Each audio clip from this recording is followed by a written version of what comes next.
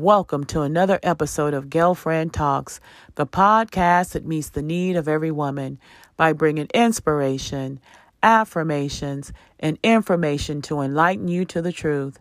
I am your host, Gail Brown, your podcast girlfriend. Hello, ladies. I want to welcome you back to another episode of Girlfriend Talks.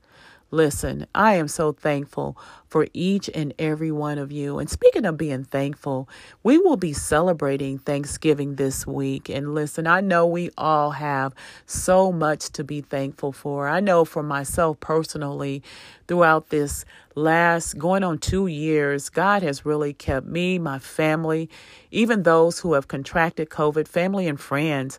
God has raised us up to health and wholeness. And I'm so thankful for that. He has shown himself as Jehovah Rapha, our healer, Jehovah Jireh, our provider, Jehovah Shalom, our peace. And he has showed himself to be God. And so as you take out the time to give God thanks, give him praise, give him glory, give him honor because he deserves it all. So from Girlfriend Talks to your family, happy Thanksgiving. Amen. All right, ladies, let's get started. Before we get started, make sure you hit that little follow button as well as that notification bell that will alert you to any new episodes that I upload, as well as make sure you share Girlfriend Talks with family and friends. And you know, I would certainly appreciate that.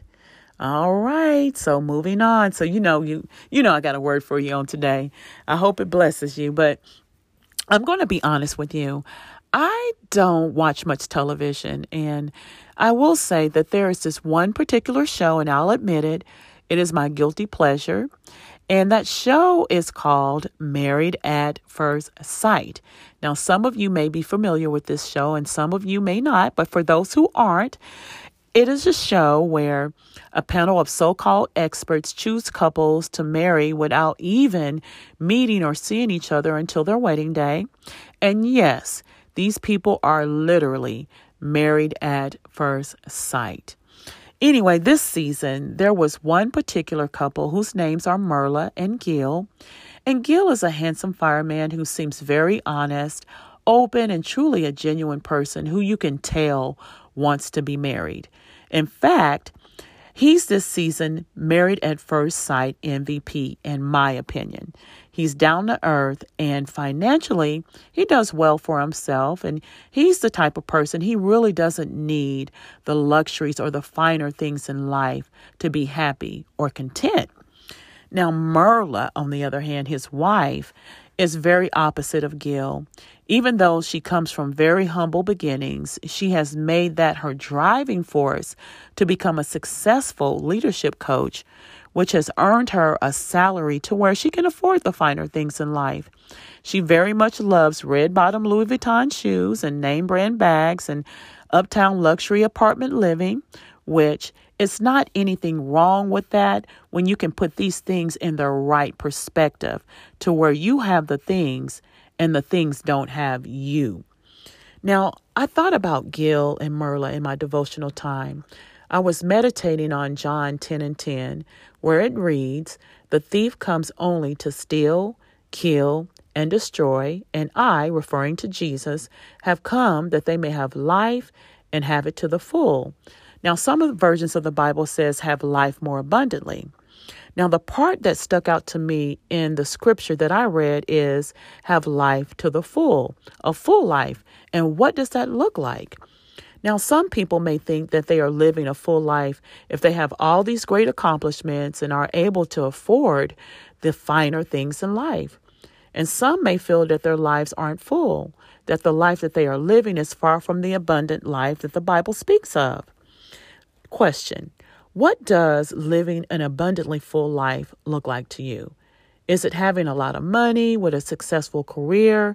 Is it having a huge following on social media? Or is the abundant life a life full of joy, peace, and love? Well, when God is speaking of a full life, he is speaking about these things, I believe. A life full of joy, peace, and love. A life full of God. Now, our society, especially on social media, I see so much of people watching or showing their Louis Vuitton purses, red bottom shoes, and Chanel earrings and jewelry. And again, there is nothing wrong with having these things. But I wonder if God asked some of these people to give up these items or to sell, these items and give to the poor, would they be like the rich man in Luke 18, who Jesus asked him to go sell everything he had and give to the poor? The rich young man became sad because he was wealthy, and quite frankly, he didn't want to do what Jesus was asking him to do. You ask why? Well, let me tell you. It's because this man's wealth and all his possessions is where he had placed his security and his identity. He didn't realize that having and following Jesus would grant him riches untold and treasures in heaven. He didn't realize that his security and identity was best placed in Jesus instead of money and material things that he couldn't take with him anyway if he died. Like the Bible says, what profits a man to gain the whole world and lose his soul? You may have authentic Louis Vuitton bags and red bottom shoes. You may have Chanel perfume and jewelry. You may have all these things, but there are cheap counterfeits. There are cheap imitations and knockoffs when compared to the real authentic love and life that Christ gives. I always try to make it a point to remind myself that everything that I have and everything that I am, it all belongs to God. I especially came to this conclusion when God had blessed my husband and myself in 2019 to purchase a newly built home. I always say that it's God's house and our home. Our cars are God's cars and our transportation. Our jobs are a resource, but God is the source. Everything, and I mean everything we have, belongs to God. We are just stewards of what he has given us, so we should steward it wisely. Now, let me say this. God may not be asking you to sell all your worldly possessions and give to the poor, but he, however, may be asking you to get rid of anything that you have made more important than him so that you can live the full, abundant life he desires to give you, which brings me to this week's quote. Growth in Christ is when you can get rid of what you want for what you need. Let me say that again. Growth in Christ is when you can get rid of what you want for what you need. Now, as I close, living in God's abundance doesn't mean an abundance of material things. Those things can be taken at any moment, at any time.